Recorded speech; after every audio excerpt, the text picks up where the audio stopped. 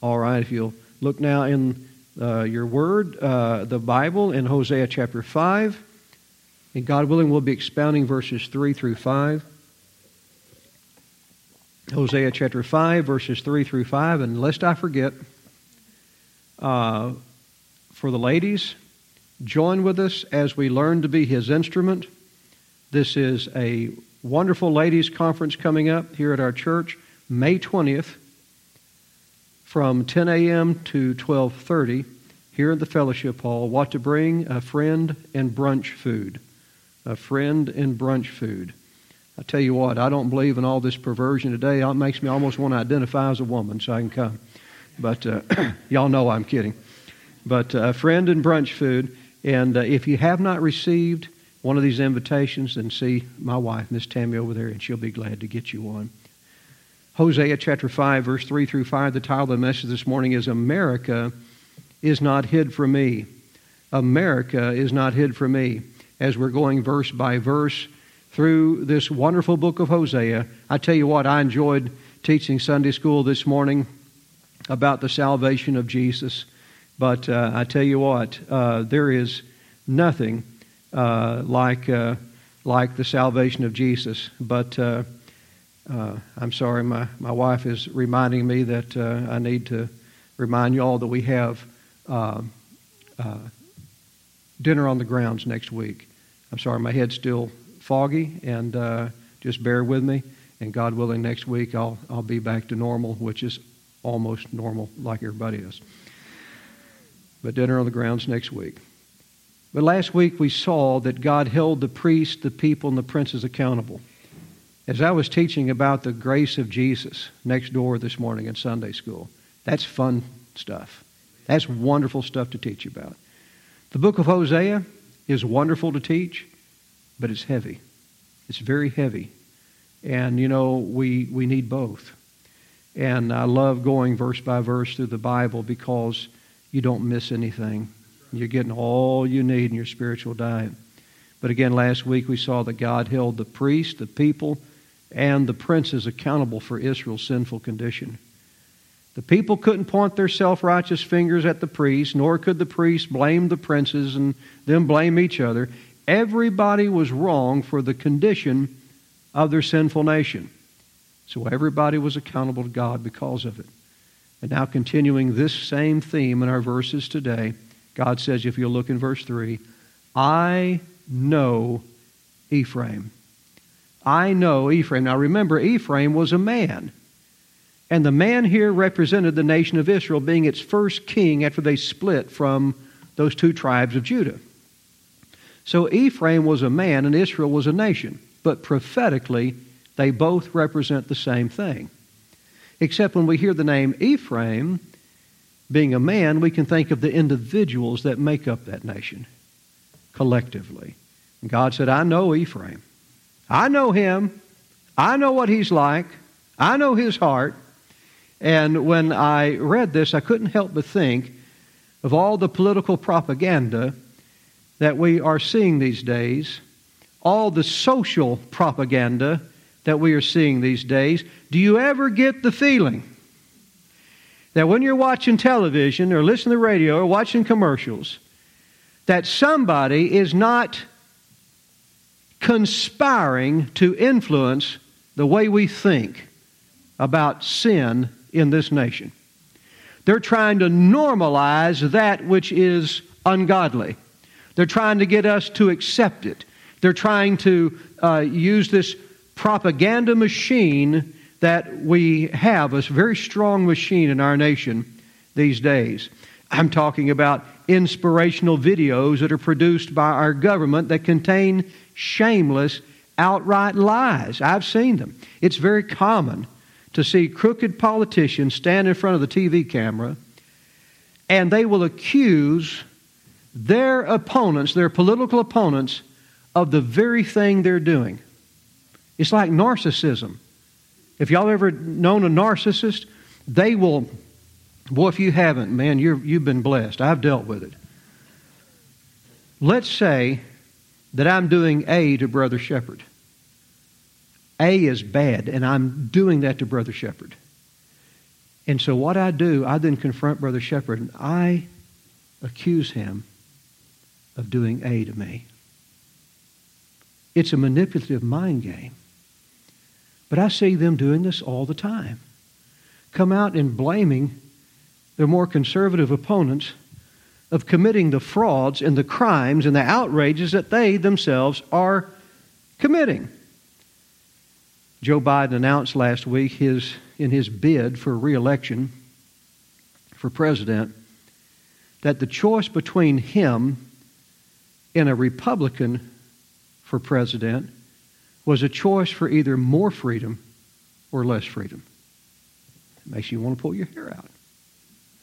If you get a Republican, you're going to have less freedom. You get me, you're going to have more freedom. That's the decision you have to make. It's the exact opposite, and we all know it.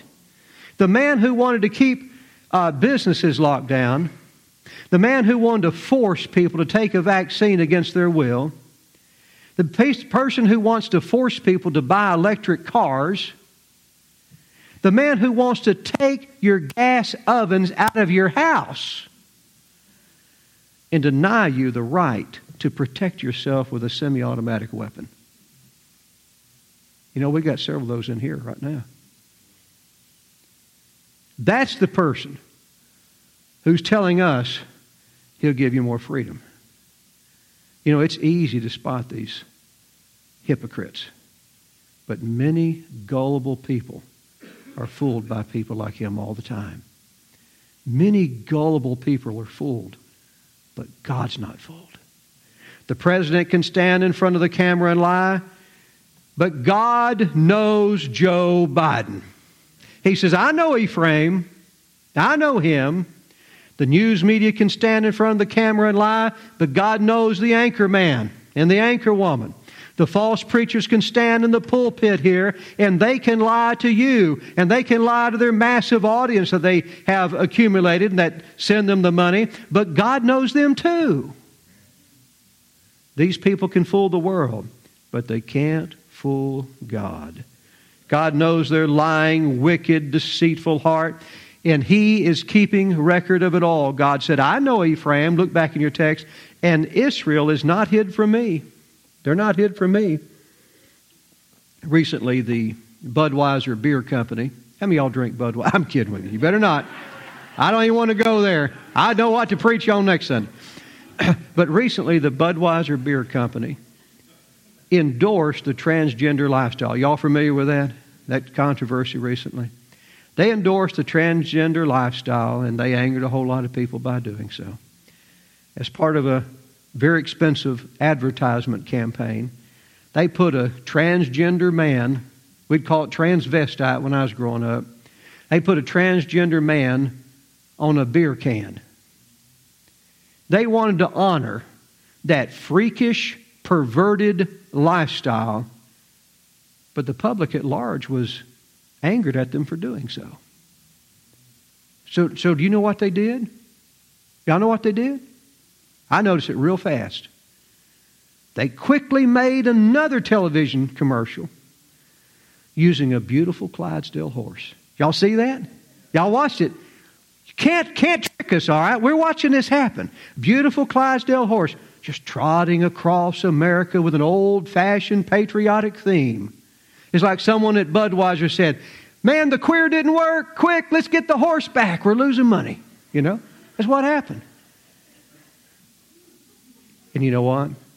Fickle, vain Americans will be appeased by this empty token.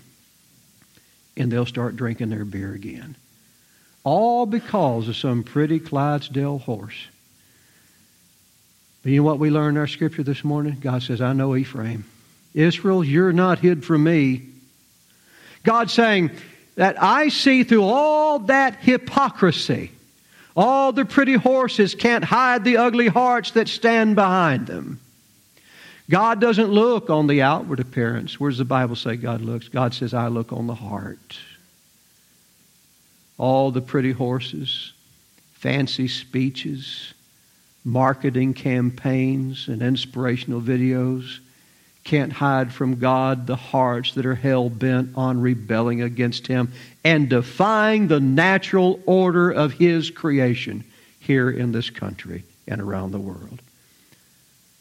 When God says, I know Ephraim,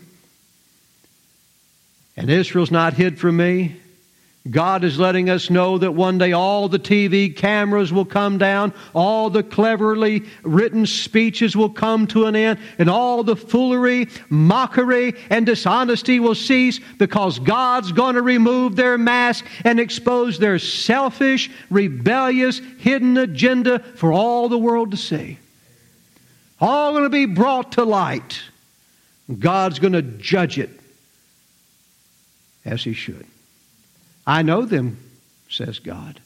They can't fool me. I'm so thankful that even though they may be able to fool the majority, they can't fool God. There will be a day of reckoning, saints. God is going to make this right. God said, look now in your text, for now, O Ephraim, thou committest whoredom. For now, O Ephraim, thou committest whoredom. He says, I know you, Ephraim. I'll know you. You know why? Because I know you're committing whoredom. Boy, don't you just love it how God tells it like it is? There's no sugarcoating here. He didn't say, well, you're backslidden, Ephraim. He didn't say, well, Ephraim, you know what? Your walk with me, you know, your relationship with Jesus isn't what it should have been. He's not doing that. He said, you're committing whoredom. That's what you're doing, Ephraim. God tells it like it is. God's not worried about offending the wrong people. God doesn't participate in political correctness. God's not worried about what ungodly people have to say about Him. And you know what? Neither should we. God's not afraid that someone's going to accuse Him of not loving people. God just comes right out and tells it like it is. Ephraim, you commit whoredom. Now, Christian, we can't go wrong imitating God. I'll tell you where I think the church went wrong a long time ago. In fact, I know they went wrong a long time ago. A long time ago, the church went wrong by not calling sin for what it really is. By sidestepping issues, sensitive issues in the church. Listen, there is no sensitive issues with God. God just comes out and tells it. Do you know what people need? People need the truth. Pastors quit preaching against divorce because they had so many divorced people in the church. You know what that did? It caused more divorced people. They quit preaching against sensitive things. Andy Stanley. I tell you, Charles Stanley was a fine man of God. But his son Andy, what is he? He wants his church to be a place where the homosexuals can come and serve too, you know. We all need a part. The Pope believes the same thing and all that. No. We need to be able to look them in the eye, and out of love, God loved Ephraim. Don't get God wrong. He loved Ephraim. Ephraim's problem was they weren't loving themselves. They didn't love God. You tell someone the truth, they say, you don't love me. You're a hater. No, you hate God and you hate His truth. You're the hater. A person who loves you is going to tell you the truth. If they care about you, they're going to tell you the truth. And we sidestep what we think are sensitive issues or culturally divisive or whatever. I tell you what, this church is culturally divisive. Do you know why? Because Jesus said, don't think I came to bring peace. I came to bring a sword. I'm going to set mothers against their family, and I'm not quoting it all right, but I'm going to separate everybody because the truth divides. And as long as we're standing on the truth, it's going to separate people. People are going to come in here, they're going to hear the truth, they're going to say, ooh, ouch. You know, I got a son that's homosexual. I don't want him teaching against homosexuality. That's offensive, you know, and then it's going to leave the church. That's fine. Because I'm not trying to come to bring people together. I'm trying to bring sinful people back to God through His Son, Jesus. And the only way to do that is through teaching right and wrong according to God's law so people can know they're sinners and they need a Savior to deliver them from it. That's the only way that we can do it. God says, I know you, Ephraim. You're committing whoredom. Christians, you can't go wrong imitating God. We need to be like Him. We need to tell it like it is. Here's a kingdom truth for you this morning. He who shades the truth to appear polite denies the world what can make it right. He who shades the truth to appear polite denies the world what can make it right. God said, Ephraim, you commit whoredom. Look back in your text now. And Israel is defiled. The people got caught up in idolatry. And now the nation was defiled, soiled, polluted. And this was not a temporary situation. Remember, God had told Ephraim in the previous verses. He said, Ephraim is joined to idols. And we saw that was the same Hebrew word talking about being joined, like a man joined to his wife. He's joined to idols. I mean, the Israelites were wholly given over to them. God said, look, if you would, in verse 4 now, they will not frame their doings to turn unto their God. They will not frame their doings to turn unto their God. The Hebrew word translated frame here, it's the same word that God used when He gave Adam the trees for food. He said, of every green herb and every tree of the garden I have given you. God framed every green herb. He framed the trees for them to eat. It's the same Hebrew word. In other words, God designated the herbs for them to eat. God designated and ordained the trees to be food for those people, but the people would not designate themselves to be obedient to their God. When I get up in the morning, a lot of times I'll roll my feet, I'll sit on the bed, and I'll say, Lord, I present my body to you a living sacrifice today, holy and acceptable unto you. Help me not to be conformed to this world, to be transformed by the renewing of my mind, that I may prove what is that good and acceptable and perfect will of God. What am I doing when I'm doing that? I'm taking the Scripture and I'm agreeing with it. I'm saying, God, I am framing myself as your servant. As God designated those herbs to be the people's food, God has designated you and me to be His servants, His people, His disciples. The problem is Israel would not frame their works to come to their God. They just would not do it. They were not going to give in. They were not going to be obedient. They were not going to accept the position that God created them to occupy as men and women. Instead, they designated or assigned their bodies to be servants of idols, servants of their own fleshly lusts. Why? Look back in your text. For the spirit of whoredoms is in the midst of them. The spirit of whoredoms, that is the sexual, not sexual, but the spiritual whoredoms. We've looked at that before as we're in this passage. But basically, they were committing harlotry on God. They were not faithful to God as a wife should have been. Instead of being true spiritually to their God, they were being unfaithful to Him, running around on Him, and being sleeping, if you would, with these idols. That's it's a sexual way of describing a spiritual problem. And so the spirit of whoredoms is in the midst of them. They had given themselves over to the influence of an unholy spirit, the spirit of whoredoms. Now, if you know anything about the devil, then you know that the devil is a creator or a counterfeiter. He's a counterfeiter, isn't he? The devil doesn't create anything. The devil only counterfeits and corrupts what God has created. Okay? God does the creation, the devil then counterfeits, and by counterfeit it, he corrupts the original design. God was God. The devil says, I shall be like the Most High, and I'll have my angels under me. What did he do? He just counterfeited what God created, and by doing so, he corrupted it. And with corruption comes death or damnation. That's why there's a lake of fire that burns for the devil and his angels. And now, when Satan came here and he got Adam to follow him and to do his own way, and now the devil has created another counterfeit, and it's the counterfeit of the kingdom. You remember what Jesus said when he was here? My kingdom is not of this world. What? He created the world. He created the world. Remember the devil?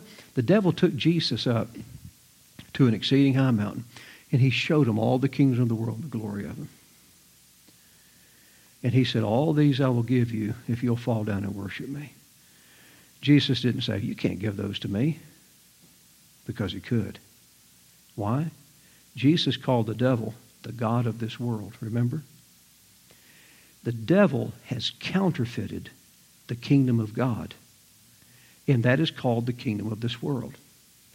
And all these little sub-kingdoms are part of it. That's why in the book of the Revelation, when Jesus comes again, and he conquers the enemy, and he bruises the serpent's head, we see the kingdoms of this world have become the kingdoms of our God and of his Christ. And he shall reign forever. But in the meantime, there is a counterfeit kingdom, which is a corrupt kingdom, which means it's a dying kingdom. And this is what's happening here.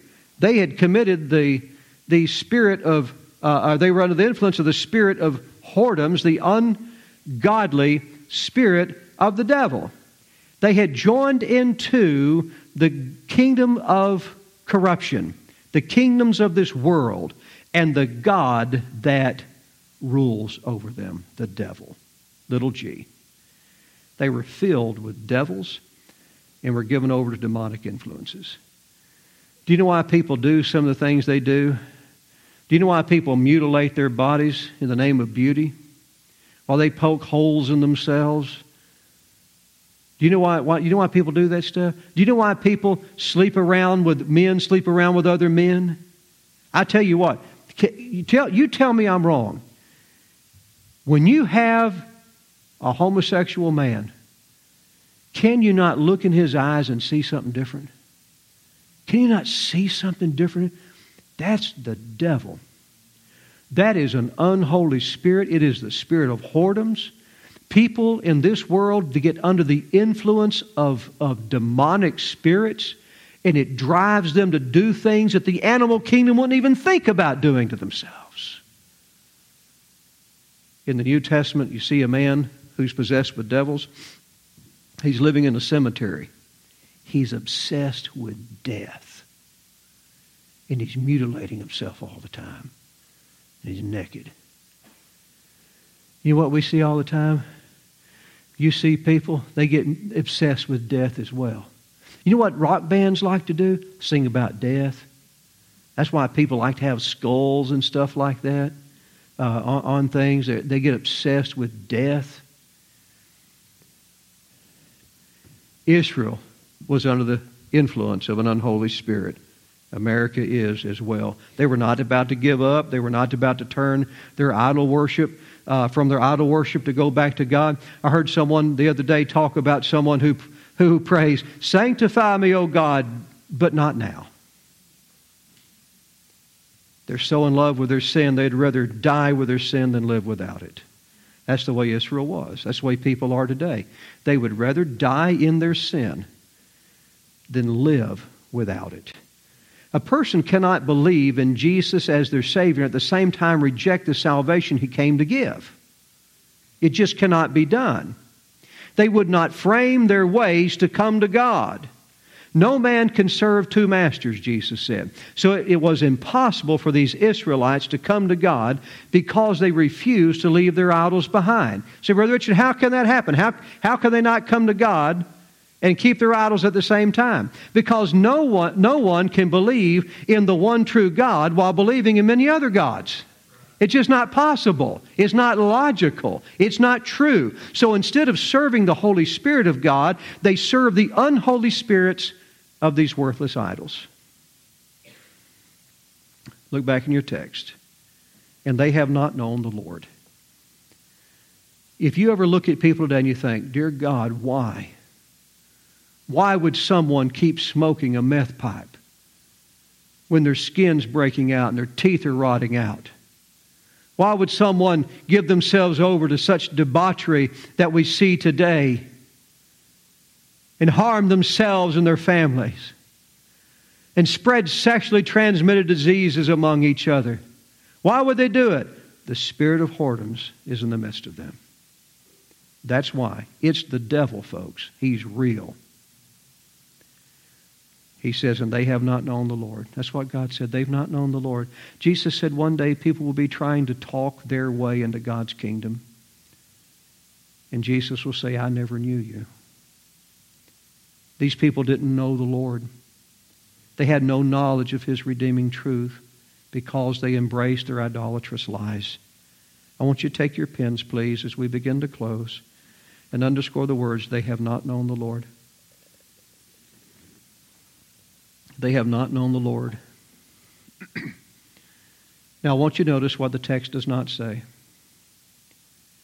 The text does not say they no longer know the Lord.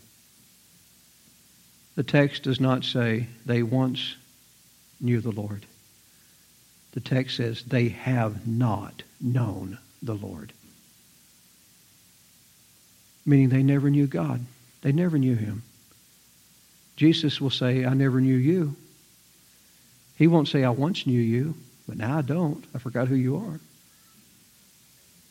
He didn't say, we once knew each other, but now we don't. He said, I never knew you. They were not once saved because they did not once know God. Does that make sense? They were never saved because they never knew Him. And now in closing, God said, verse 5, and the pride of Israel doth testify to His face.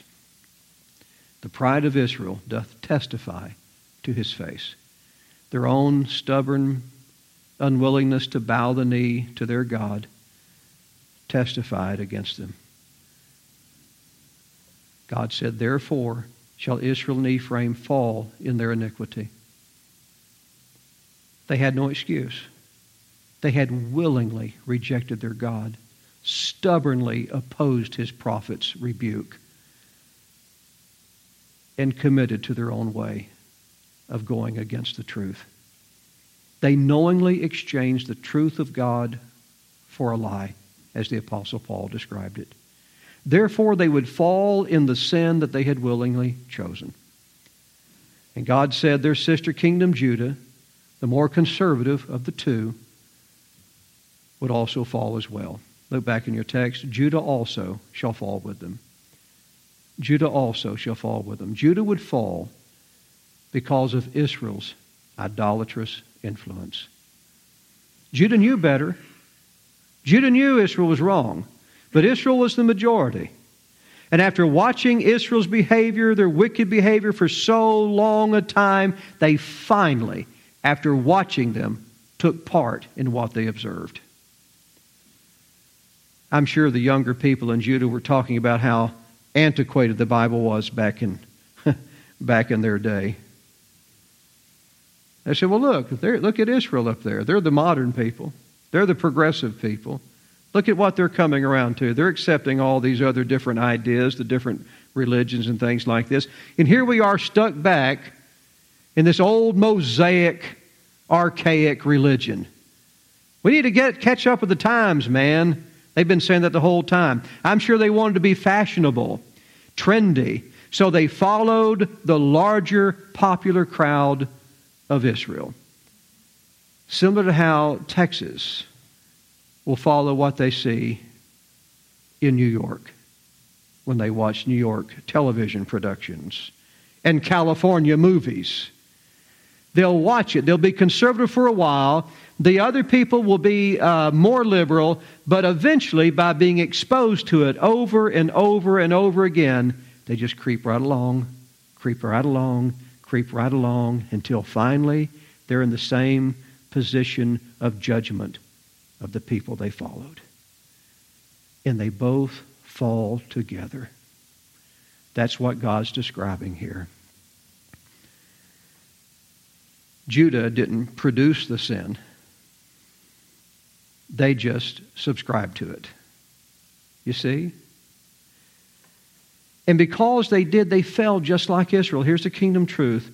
Those who participate in sin are just as guilty as those who produce it.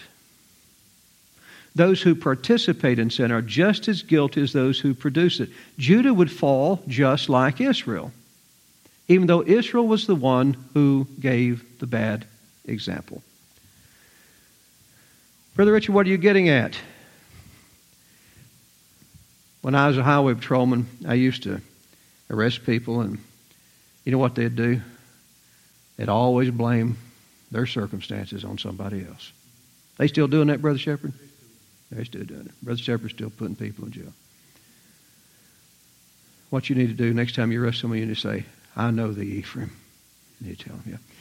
But I arrested a man one time, and he said, you know why I do what I do? I said, why?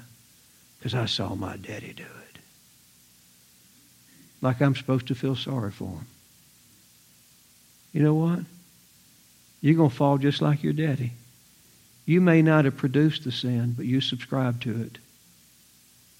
Every one of us, when we grow up, regardless of the influence on our lives, you know what? When we grow up, guess who's accountable? We are. We get to be men and women, or even before then, when we get to grow up and we have the knowledge of what's right and wrong. How many of y'all have lived different than some of your parents did? Almost everybody in here. We all get to a certain point, we realize, you know what, that's wrong. Or we realize, thank God for the godly influence God's given me. I'm going to step in those footsteps. But either way, we have to make the choice. People say we're a product of our environment. And I understand the influence of the environment. But you know what? Adam and Eve were not a product of their environment.